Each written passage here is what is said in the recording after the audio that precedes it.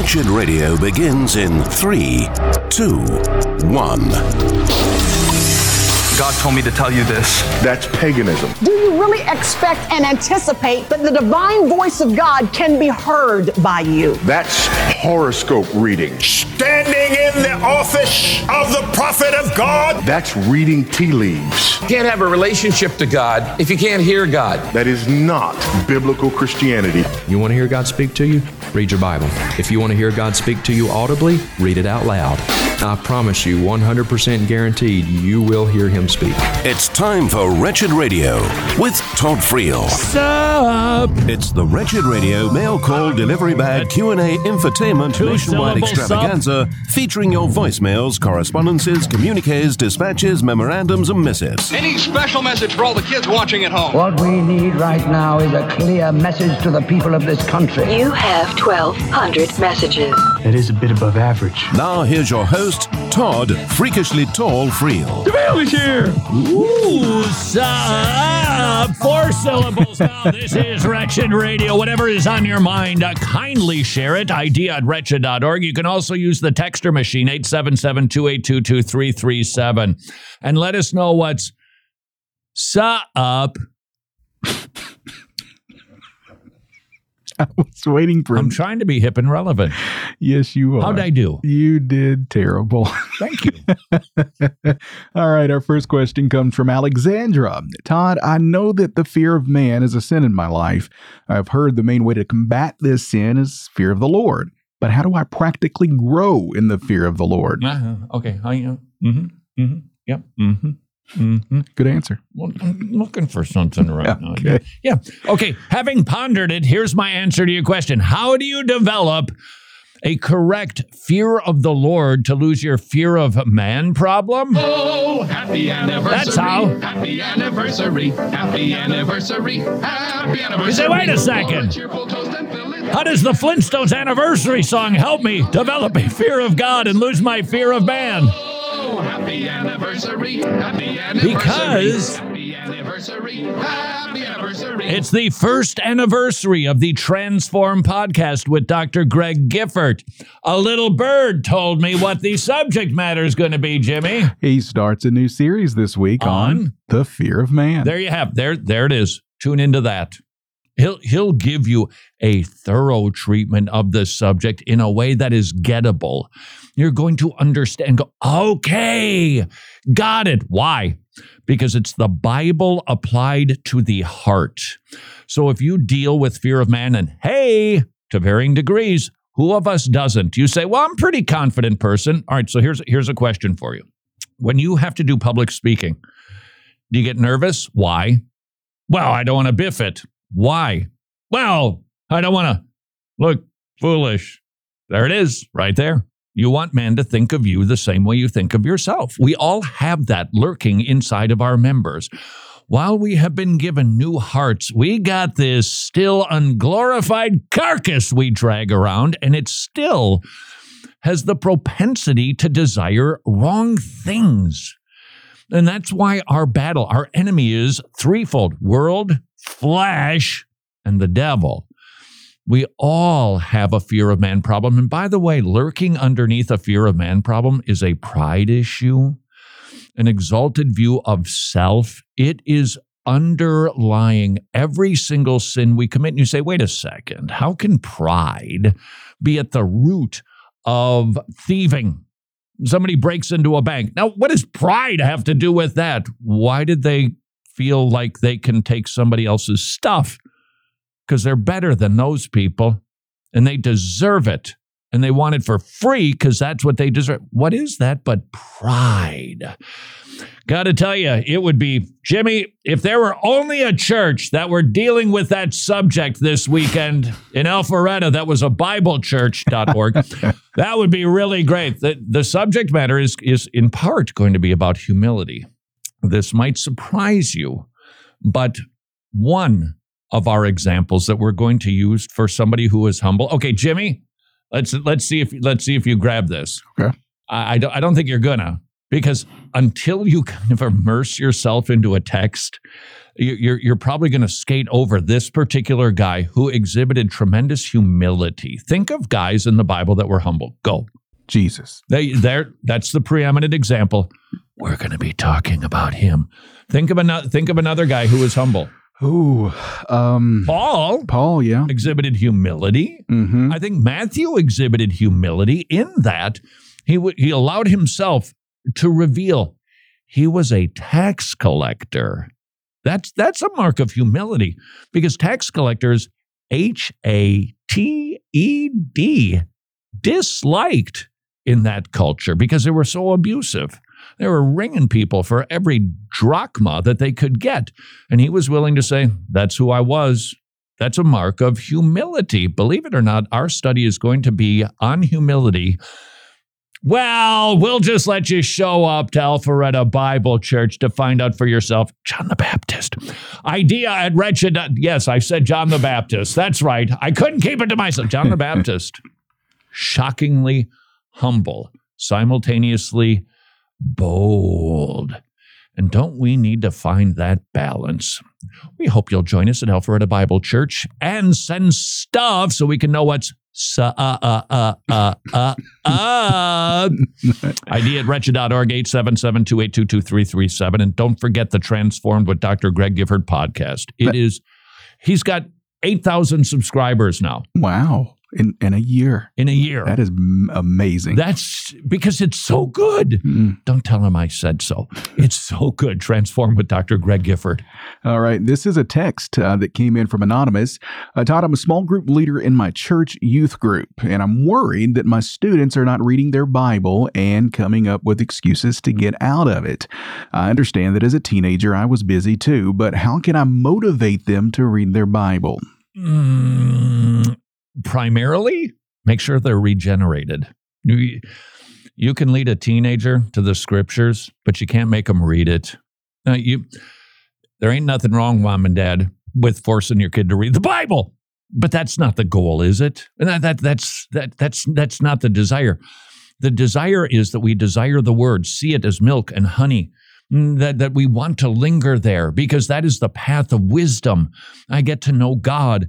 I get to understand his ways. Whoa. And when I follow them, he's going to bless me. I want to read that book that reveals, whoa, Jesus died for me. I want to spend time. That's the goal. And unregenerate teenagers will not have that desire. They just won't have it. And so the primary goal, the constant focus, I think for youth ministry is to make sure that the kids are saved. And if they're not, it doesn't mean that every week you need to berate them, but it does mean at least there should be some clarity. If I were leading a youth group, stop laughing. If I were leading a youth group, that would be like order number one. I would trot out, sorry for the plug, I would trot out, Are You a Rotten Fish? We're going to make our way through this book because false conversions are revealed as a constant danger inside of a church. Jesus was, I would say, at least half of the Gospel of Luke is concerned about true and false conversions. The wheat and the tares, wise virgins, foolish virgins, etc. So I would make sure, and then I would make sure that there's clarity. Now that we understand exactly what the gospel is, it's not about three circles. It's about Jesus dying for sinners, and that you must respond to his act of kindness to you in repentance and faith, or you will perish. It is an invitation, it is an offer, and it is a simultaneous threat. Come to the Lord Jesus Christ. Have you done that? I'd want to know, hey, look, if you're going to be in church, this is what we're about. Okay, we don't skirt around the edges and play. This is the thing. So, are you saved? Are you born again? Are you sure? Tell me your story. Let's hear your conversion story. I noticed several hands didn't go up. Okay, I'm really grateful for that courage. So here's what we know. You're coming to church, but you're not a Christian yet. We want you to keep coming. We want you to see Jesus as the diamond of the universe that is precious, of great value, and that you will desire him. So keep on coming. Thanks for the clarity. And now that we all know where we stand, then I would move on. But honestly, I wouldn't pass go. I wouldn't collect $200 until I understood where each and every one of those kids in that class actually stood before the Lord.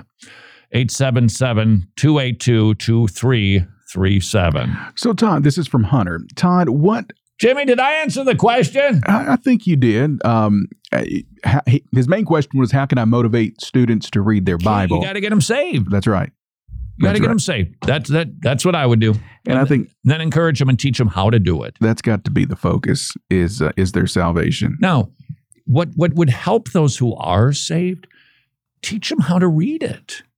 Explain it to them. The Bible makes sense, but so it takes a teacher to say, this is how the thing works. I'm going to show you how this thing works, and then I'm going to show you how to understand it, and then I'm going to show you how to apply it. And that will show you why this book is indeed precious and that you should indeed dive into it and keep swimming in it because it's so good for you. It is the best. Is there a better way to spend time than reading God's word? Okay. Yeah, in church, worshiping, but it's all revolving around the word, isn't it? Worship is, communion is, the preaching is, the praying is. There's just nothing better. Show them that. Make sure they're saved. Teach them how to read it and show them why they should. And I suspect you might see a little bit of a transformation in your teenage youth group. And you could also get Road Trips with Truth at wretched.org. This is Wretched Radio. I would say the Tomorrow Clubs is a wonderful ministry. Kids are getting saved like crazy, not just in Eastern Europe, but also in Africa. And it's so efficient. I was just with Paul and Cindy Marty, and I asked, and I said, in American currency, how much does it cost to have a kid come to a Tomorrow Club 4 times a month? So every single week. What does it take to make that happen? Ready? $1, $1. That's it. The kid comes, they get treats, they get materials that they learn the Bible, they memorize $1 because it's all volunteer driven. All those dear ones, they're volunteers. It's an amazing ministry. And if you have a heart for the lost in Eastern Europe, Africa, and you love supporting ministries that are super efficient and biblically sound, I would point you in the direction of tomorrowclub.org/wretched, tomorrowclub.org/wretched, and ask, how many children might I be able to support per month? Hey, thank you so much for listening to Wretched Radio today. Now, I want to speak to those of you who regularly purchase from wretched.org. Here's something I do want you to take some time and think over. While we appreciate you and everyone who purchases from the Wretched store, what if you could go from being a loyal customer to someone on the inside, an exclusive member? Here's what I mean by that. Think about going to Starbucks. You go to Starbucks every single morning. You know the people there. They love you. They cherish you. They value you. But what if you went one day from being just a loyal customer to someone who knew the secret menu? We want you in the inner circle to help us create content that reaches millions all over the world. There's no secret handshakes to this inner circle, just a heart for the gospel and a passion for sharing it. So if you would prayerfully consider becoming an ongoing monthly gospel partner, we would certainly appreciate it and welcome you into the club. Wretched, amazing grace, amazing gospel. I believe in a culture of life. One of the most impactful moments of my life was when I heard the heartbeat of my oldest daughter in my wife's womb, and then saw the sonograms of all 3 of my kids. The sonogram, or the pictures that are taken of babies, still a profoundly helpful tool, which encourages me to encourage you to consider supporting Preborn Ministries. Preborn Ministries and their network clinics. They are giving away free ultrasounds to women, but they do cost something. It's $28 an ultrasound, and just as you heard Governor DeSantis say, his view of life was profoundly changed when he saw the baby in the womb. When you see the form and the shape and the fingers and the heartbeat, would you please consider supporting Preborn? It's a great ministry of life. It has a high anthropology, shares the gospel with women and with the dads. Preborn.org/wretched, preborn.org/wretched. Important dates in Christian history. 1456. Johann Gutenberg produces the first printed Bible, and his press becomes a means for dissemination of new ideas and catalyzing changes in politics and theology. Without the printing press, the Reformation may have looked very different. This is Wretched Radio with Todd Friel. What is up? This is Wretched Radio. Whatever is on your mind, we'd love to receive it. idea@wretched.org. Text it. 877-282-2337. All right, this one is from Hunter. Todd, what would you say is the main reason God can't just forgive angels even if they wanted to repent? Yeah, because they don't have a savior. This is the importance of correct Christology. Understanding the hypostatic union of Jesus Christ.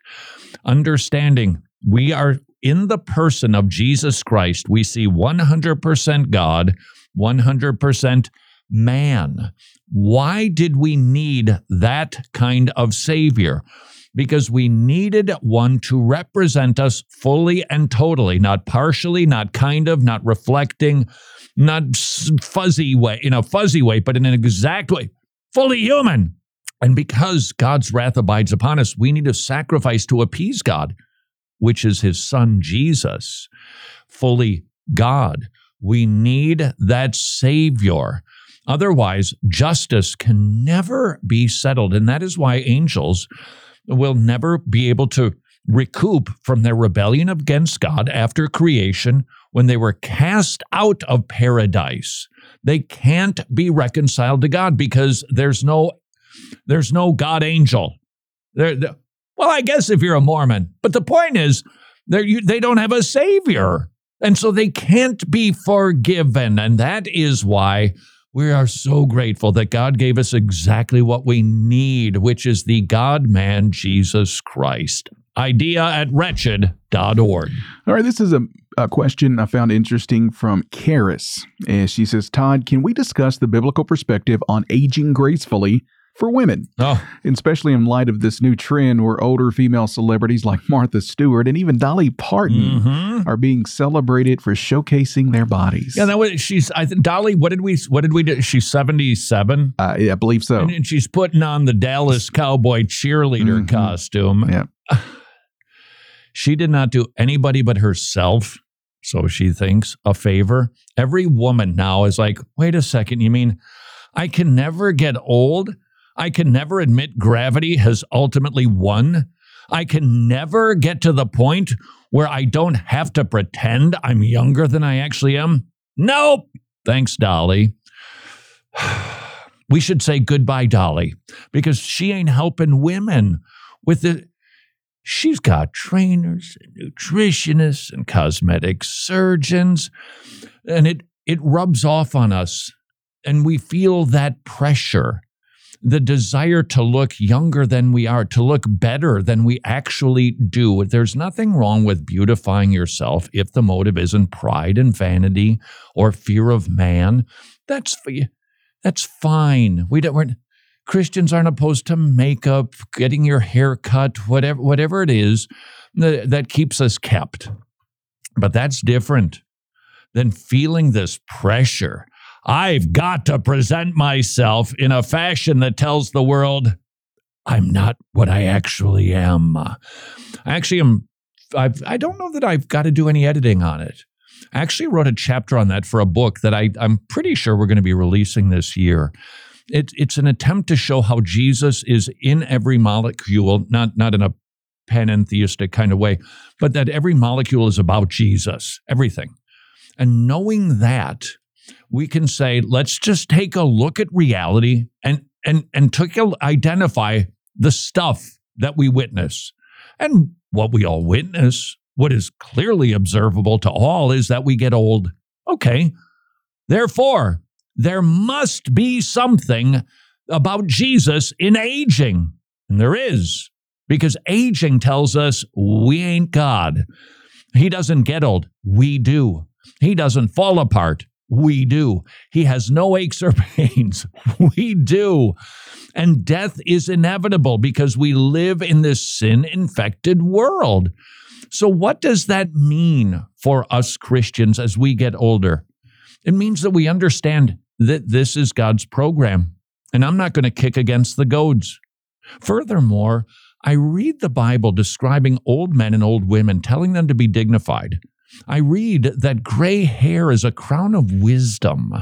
I read that the individual who has lived more decades knows more stuff than the whippersnappers. So I don't need to be embarrassed about age or gray hair or wrinkly skin or a saggy middle or knees that don't bend quite right, or that I have to stand up and sit down, not cross my legs because they fall asleep or my feet get swollen, or that you don't have to apologize for that.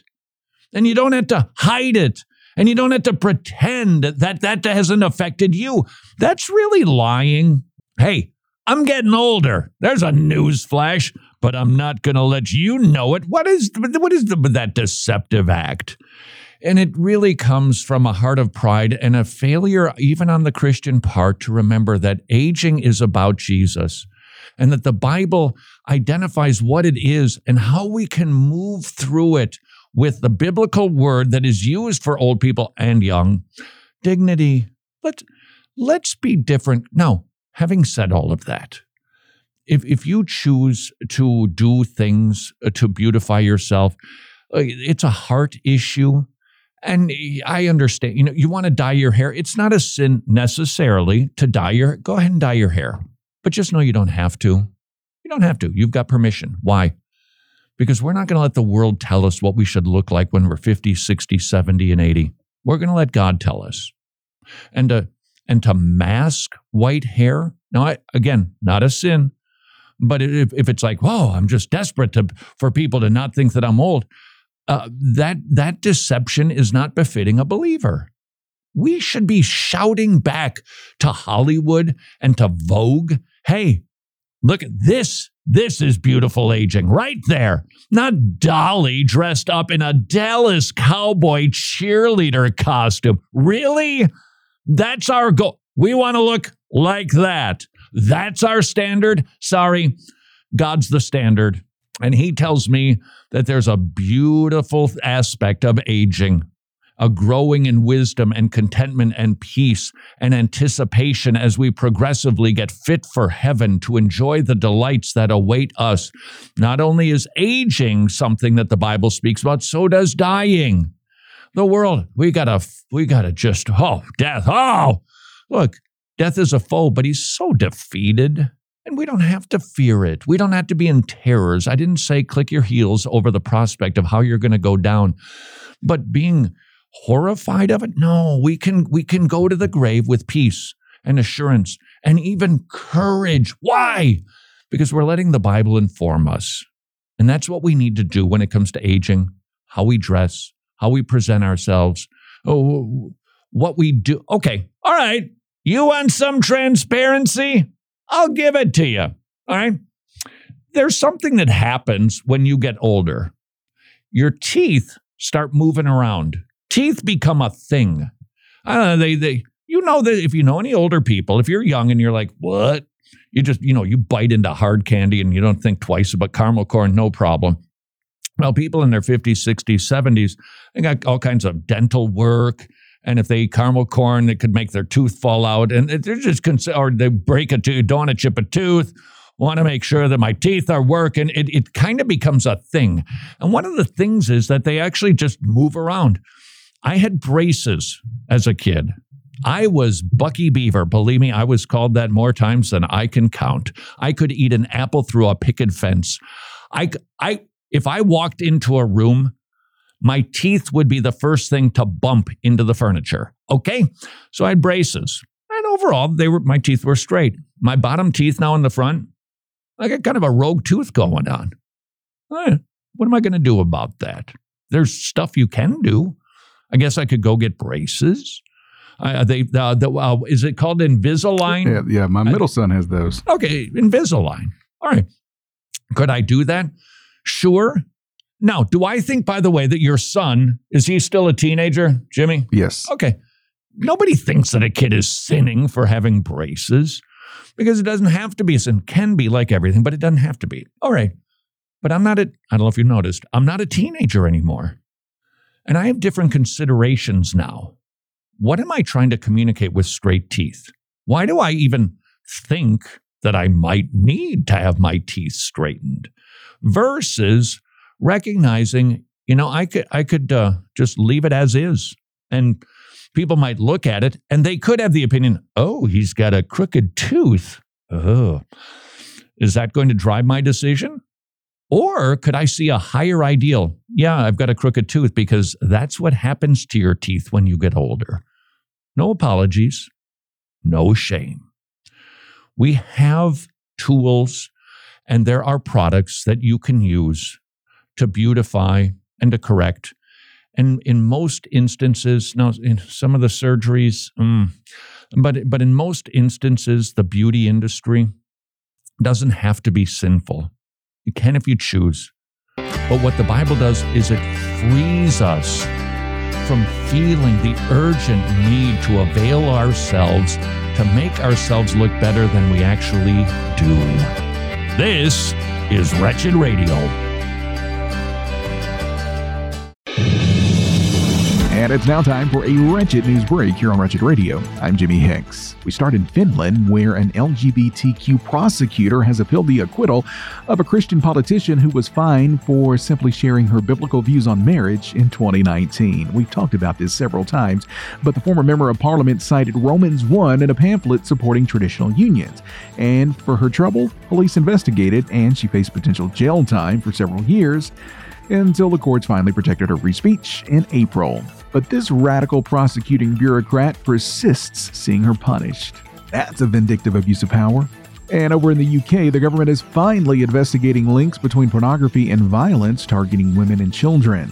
Given the deluge of hardcore media dehumanizing and commodifying females, you'd think it's about time to acknowledge the obvious correlation. And you might have guessed, the multi-billion-dollar pornography industry is predictably outraged over this long overdue scrutiny because it's going to harm their profit model. It might harm your profit model, but you're doing a lot more harm to women and children producing that garbage. In Canada, the head of the British Columbia's Pride organization was arrested this week. No, he wasn't. Alleged sex crimes with minors was the charge. The leader remains jailed on charges of sexual interference involving multiple boys under the age of 16. Turns out the person leading school outreach programs for the local Pride Festival also produced child pornography. And back to the States, in Washington State, health officials are planning to distribute overdose rescue kits to all public high schools in response to the rise in youth opiate deaths. The preventative measure comes as illicit fentanyl ravages communities at unprecedented rates. Wasn't Washington? It may have been Oregon, one of those two states near that corner of the country. Didn't they try to decriminalize illicit drugs? Not saying this is a result, because it may even be the wrong state, but decisions like that sure aren't helping. And on matters of gender identity, a new study found nearly every state has witnessed skyrocketing rates of kids identifying as transgender in recent years. Of course, it's the trendy thing to do. Diagnosis of gender dysphoria surged over 30% from 2016 to 2021 nationwide. Yet oddly, the state of Florida remained virtually unchanged. Turns out embracing biological reality over hormones and scalpels yields healthier outcomes. Who would have ever thought? Speaking of Florida, the State Department of Transportation has rejected proposed taxpayer-funded billboards that warn about the so-called climate crisis. The agency barred references to the scientifically unfounded term now used to push radical economic agendas. Kudos to the state of Florida for continuing to put facts over the hype. And that's been today's Wretched News Break. More Wretched Radio is straight ahead. I'm Jimmy Hicks. Books of the Bible. The book of Joel describes a series of disasters that serve as God's judgment and a warning that an even more severe day of judgment is coming. When you see the power and fury of creation, do not fear nature, but fear Him who controls nature. But if God's people will turn to Him in repentance, He will be compassionate and rescue them. This is Wretched Radio with Todd Friel. And speaking of getting older, this is Wretched Radio. Christians should view aging and dying differently than the world does. radically differently because we get it. In a sense, aging and dying is natural in this dispensation that we currently live in. We get it. And we don't have to fight against it. We don't have to spend tons of dollars to make sure that there's nothing that's out of place. And we certainly don't have to look like a Dallas Cowboy cheerleader when we're 77 years old. Hello, Dolly, I'm looking at you. That's ridiculous.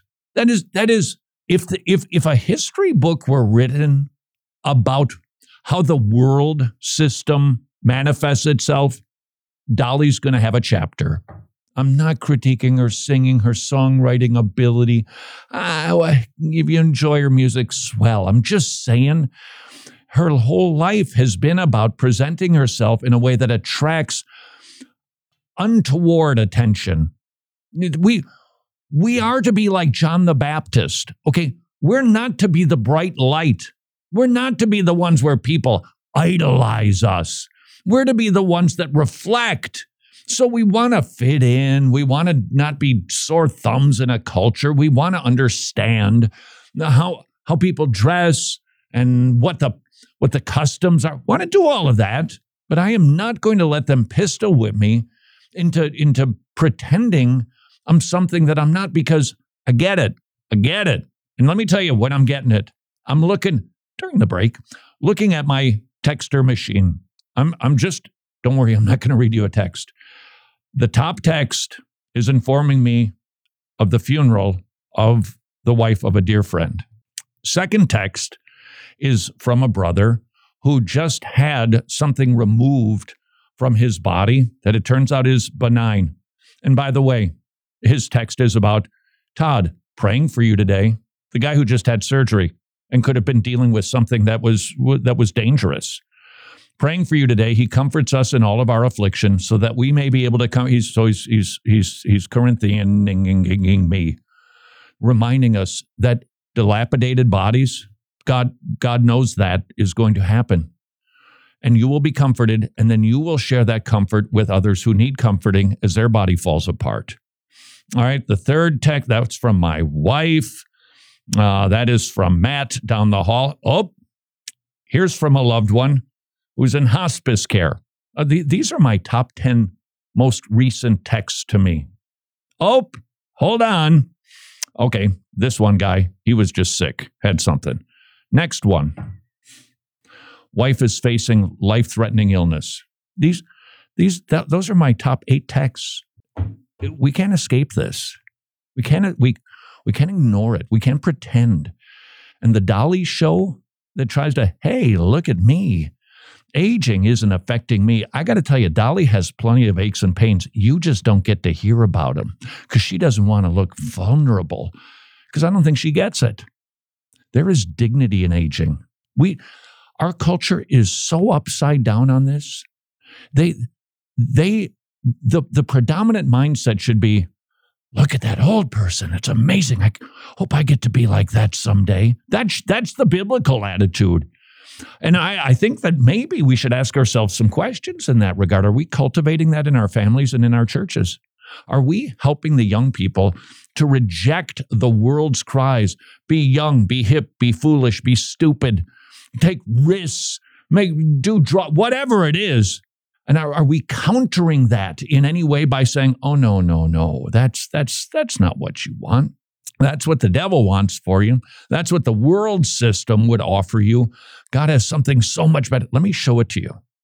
And we then can be honoring old people in our church. That's why we need you there. If you're old, please keep going to church. We need you there. We need you to model. I think it was Not the Bee. This was totally secular. Well, not totally, but pretty close. There was, well, I guess you have to mention skin color because that's what you do these days. You have to identify somebody's skin color. So it was a white girl who was a troubled girl who lost her parents, somehow got taken away. And she was fostered by a black woman who apparently has fostered like 35 kids over the years. And she decided, because she was thinking about her, to post X number of years later.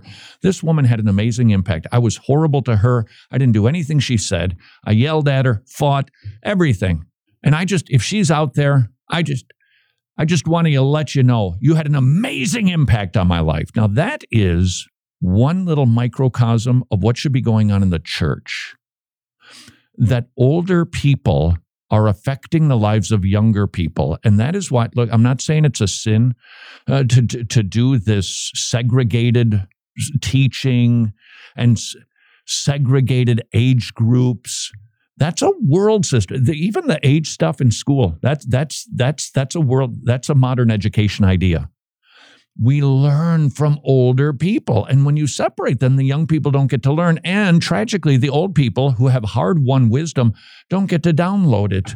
The church should be so different. And I would even do this sort of a shout out, because we have heard from people who sent emails to ID@wretched.org that said, hey, I'm in a church and it's really great, but it's, I'm like the only young person here. There's like 2 or 3 of us. Oh, dare I say, lucky you. What a blessing that is. You get all those people to yourself. And the wise young person says, I'm going to get what they got. I'm going to get it faster because God has given them to me to learn for my advancement, so I don't perhaps have to stub my toe as many times as they did. Old people are a blessing. The church should be promoting that blessing. And you should be sending stuff to 877-282-2337. All right, this next question is actually 2 questions, but they're the same question, kind of, sort of. So I wanted to ask you both of them. Bill Clinton? What kind of a setup is... All right, just listen. Answer the first question. This one, first one is from L. Todd, I want to follow Jesus, but I don't understand God's design for marriage. Why did God give men all of the power over women in marriage? Hold it. Let's just write that down. All the power over women. Keep going. The Bible says we're all one in Christ, so why is submission even necessary anymore? And then the second question from Anonymous that came in through text. Todd, you briefly mentioned that in Christian marriage, the husband should act like Jesus and his wife act like the church. Can you elaborate on what it looks like for a wife to act like the church? Sure. And if we do that, that will help us, I think, with a little bit of a corrective of all the power. It's simply not the way that I would phrase it. As we look at reality, we see institutions, and the Bible identifies those, and they are ordained by God. For instance, Romans 13, you got governments. When we're called to submit to those that God has put in authority over us. Why? Because otherwise, this would be Lord of the Flies. We see even in the teacher-student relationship. Now, this isn't like it's an endorsed institution, but Paul is referring to the law being a schoolmaster, and that ultimately when we graduate into Christ, the tutor has no more authority over us. So the Bible recognizes that in the institution of education, you got a teacher and you got a student. Otherwise, how's that going to work? No, that's not the right answer. Well, I have just as much authority as you. It is, boink, loggerheads, work would be another realm. Parenting most certainly is this is interesting. If you're a woman and this whole conversation perhaps this is the subject that makes you kind of go, when I make this biblical statement, how do you feel about it? Mom, you have all authority over your children. You better believe I do. We don't think twice about that. Why do we feel that way in marriage? Now, I wouldn't use the phrase all the authority. I don't think that's the dynamic and the way that it's supposed to work. It shouldn't be authoritarian. It shouldn't be, in the worst sense of the word, patriarchal. But that institution, it requires leadership and submission. Otherwise, it doesn't work. So a man isn't to lord it. He's supposed to lay down his life. He's supposed to serve from underneath. Who's the greatest in the kingdom? Who's the best husband? The one who puts himself last, not first. So we model Jesus, who laid it down for the church. and we emulate him. And by the way, that goes for men and women both. But in this context about the subject of marriage, it's a great mystery. You, sir, play the role of Jesus. Madam, you play the role of the church. And what do we see there? We submit to our master. And if we're going to play our roles, then we have to do it rightly. And it shouldn't cause us to bristle because Jesus already modeled it for us. Philippians 2. He should have been worshiped 24/7 on this planet, but he didn't come to be served, but to serve. Lay down his life as a ransom for us. And so that is how the husband is supposed to model Jesus. What do you want, dear? And accommodate it and work on it, and only in those situations where it's loggerheads and you can't get it resolved, because let's not overlook the smarts and the gifts of women. If he has to lay down the authority card, he does so, but he even then does it lovingly. This is Wretched Radio. Okay, so imagine that you're inside of a maze, and every corner that you take, there's another wall, there's another obstacle, and you finally get to the point of frustration where you think you're never going to get out. But then imagine a different scenario. You're still inside that maze, but every corner you take is a guide who has a flashlight and is saying, nope, that's the right way to go. And in that scenario, we welcome you to Transformed with Dr. Greg Gifford. And whether you've listened or not, you'll realize really quickly it's not your everyday radio show. Transformed with Dr. Greg Gifford takes issues that many, if not all of us, struggle with, and it matches them up to hope and healing through the pages of the Bible. It is genuinely an entirely new perspective. New episodes drop every Saturday morning in your favorite podcast spot or at transformed.org/podcast. Transformed with Dr. Greg Gifford. So you aren't convinced of the importance of training godly men to rightly divide the word of truth in churches internationally? Well, then we'll let Paul Washer convince you. You have to support men who are elder qualified proclaimers of the word. When we support a man coming out of TMAI, we know not only that he is properly trained, but we know that he will still be supervised. Would you please join TMAI, the Masters Academy International, in advancing the good news of the gospel of Jesus Christ through expository preaching in local churches around the globe? It's a magnificent ministry, and it's so important. Please consider partnering with TMAI at wretched.org/pastor, wretched.org/pastor. Thank you for supporting Indigenous pastors around the world.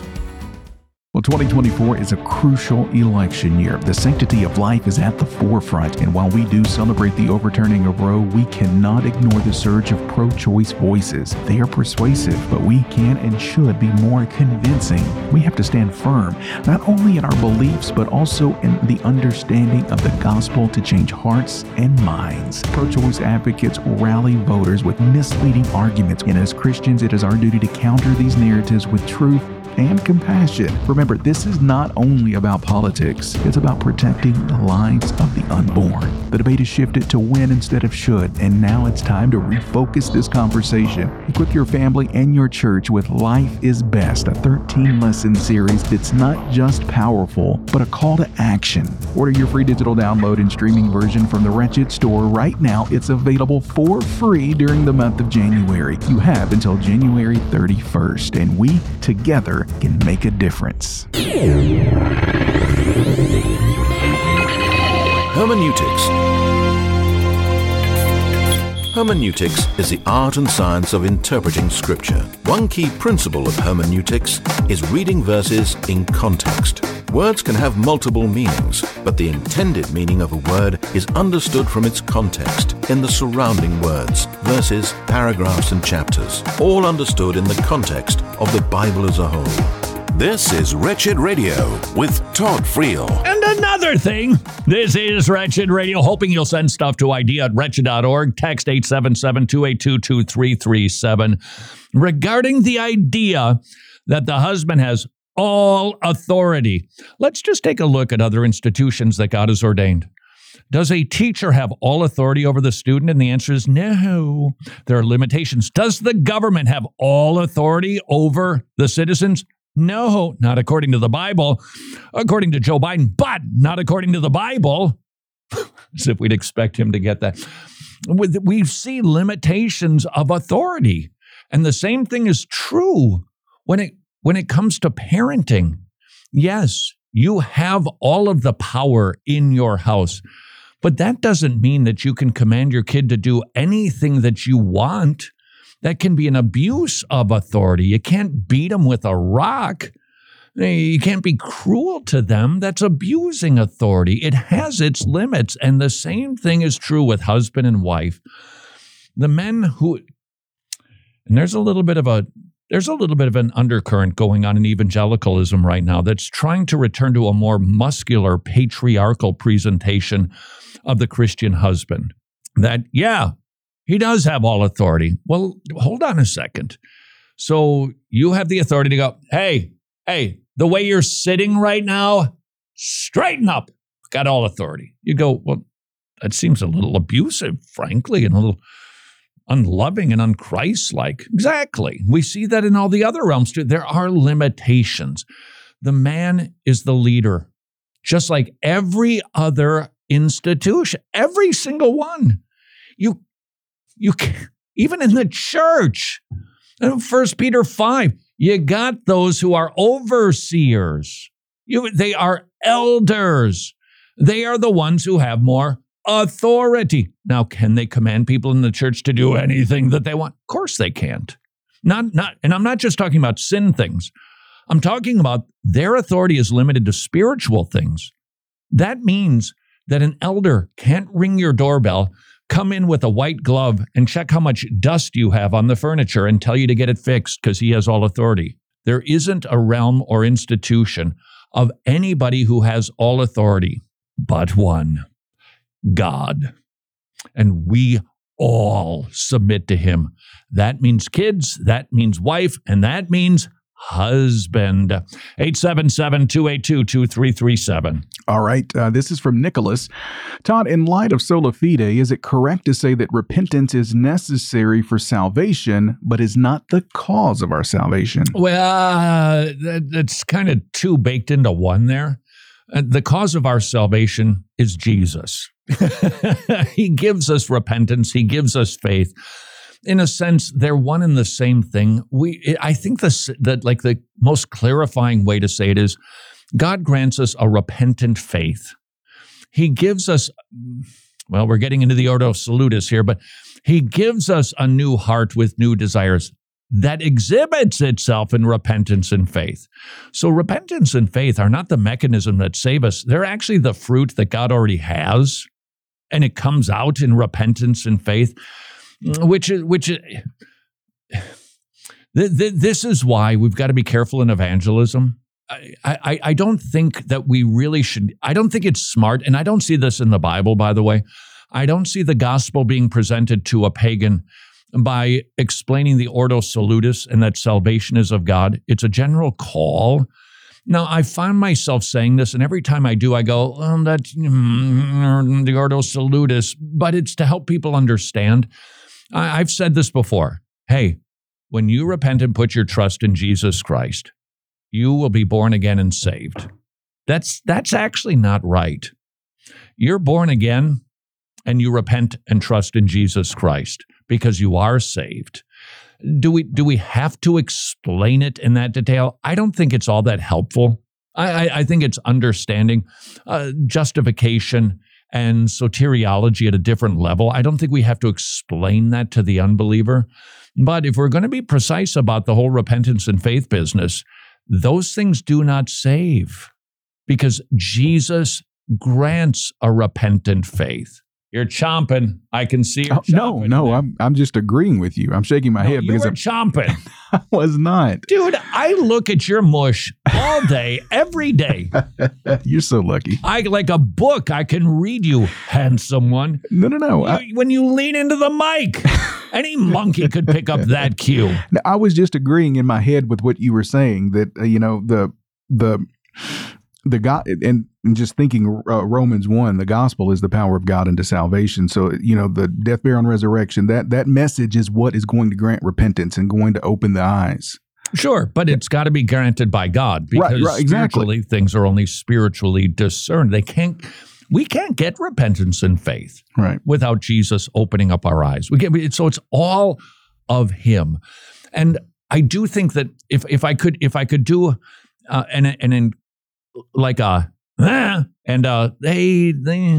my would be, we've got to be talking about a repentant faith. Without repentance, people will not see the kingdom of God.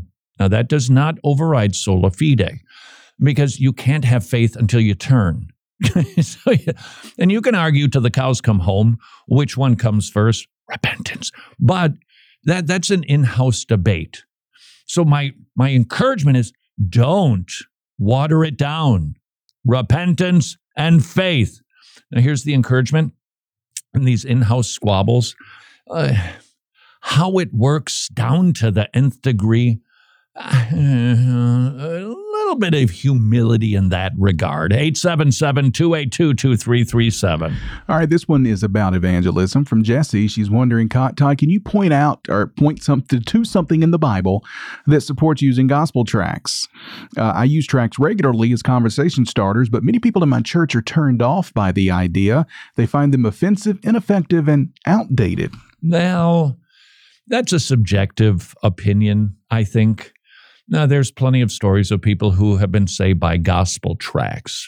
It does happen. Furthermore, some choose them as a tool for a conversation starter. Some people want a lot of people, to get the gospel into their hands. And that's a really efficient way to do that. Is there a Bible verse that commands it? No. But is there a Bible verse that commands you to not do that? Absolutely not. And so I would say to those people, look, I understand you don't dig it. Let me just show you some of these so you can understand what they say. Let me explain to you why I do what I do, the effectiveness of distributing the gospel this quickly and efficiently and cheaply. And whether you choose to join me or not, up to you. But I won't judge you for not. I trust you won't judge me if I do. 877-282-2337. All right, this is from Anonymous. Hey, yes. Hey. Speaking of distributing stuff, I can't tell you what, but we got a really big announcement coming up very, very soon. Not just for the US of A. Is that what we're still called here? For now. We don't have a border. I'm just wondering if we are it's okay. We're still a nation. All right. Not just here, but even internationally. We got something in the barrel loaded. Can't wait to blast it very soon. I think you're going to be excited if you are one of those people who loves to give away gospel literature. 877-282-2337. All right, this is from Anonymous. Todd, recently you talked about how millennials are dreading becoming mothers. I'm a mother of a 3-year-old and a 1-year-old, and I don't enjoy it most of the time. So I sympathize with those who don't want kids because of being a mother feels like it's never ending and a difficult burden. Yeah. My question is, how do I actually start to enjoy my children instead of regret them? Well, I think that this is going to require a pretty deep dig, because I can only speak in generalities here.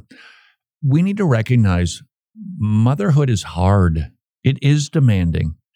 And there are so many women smart. They could compete in the workplace, and they lay it down to change a diaper over and over again. Chase that little kid around to make sure they don't fall and bump their heads.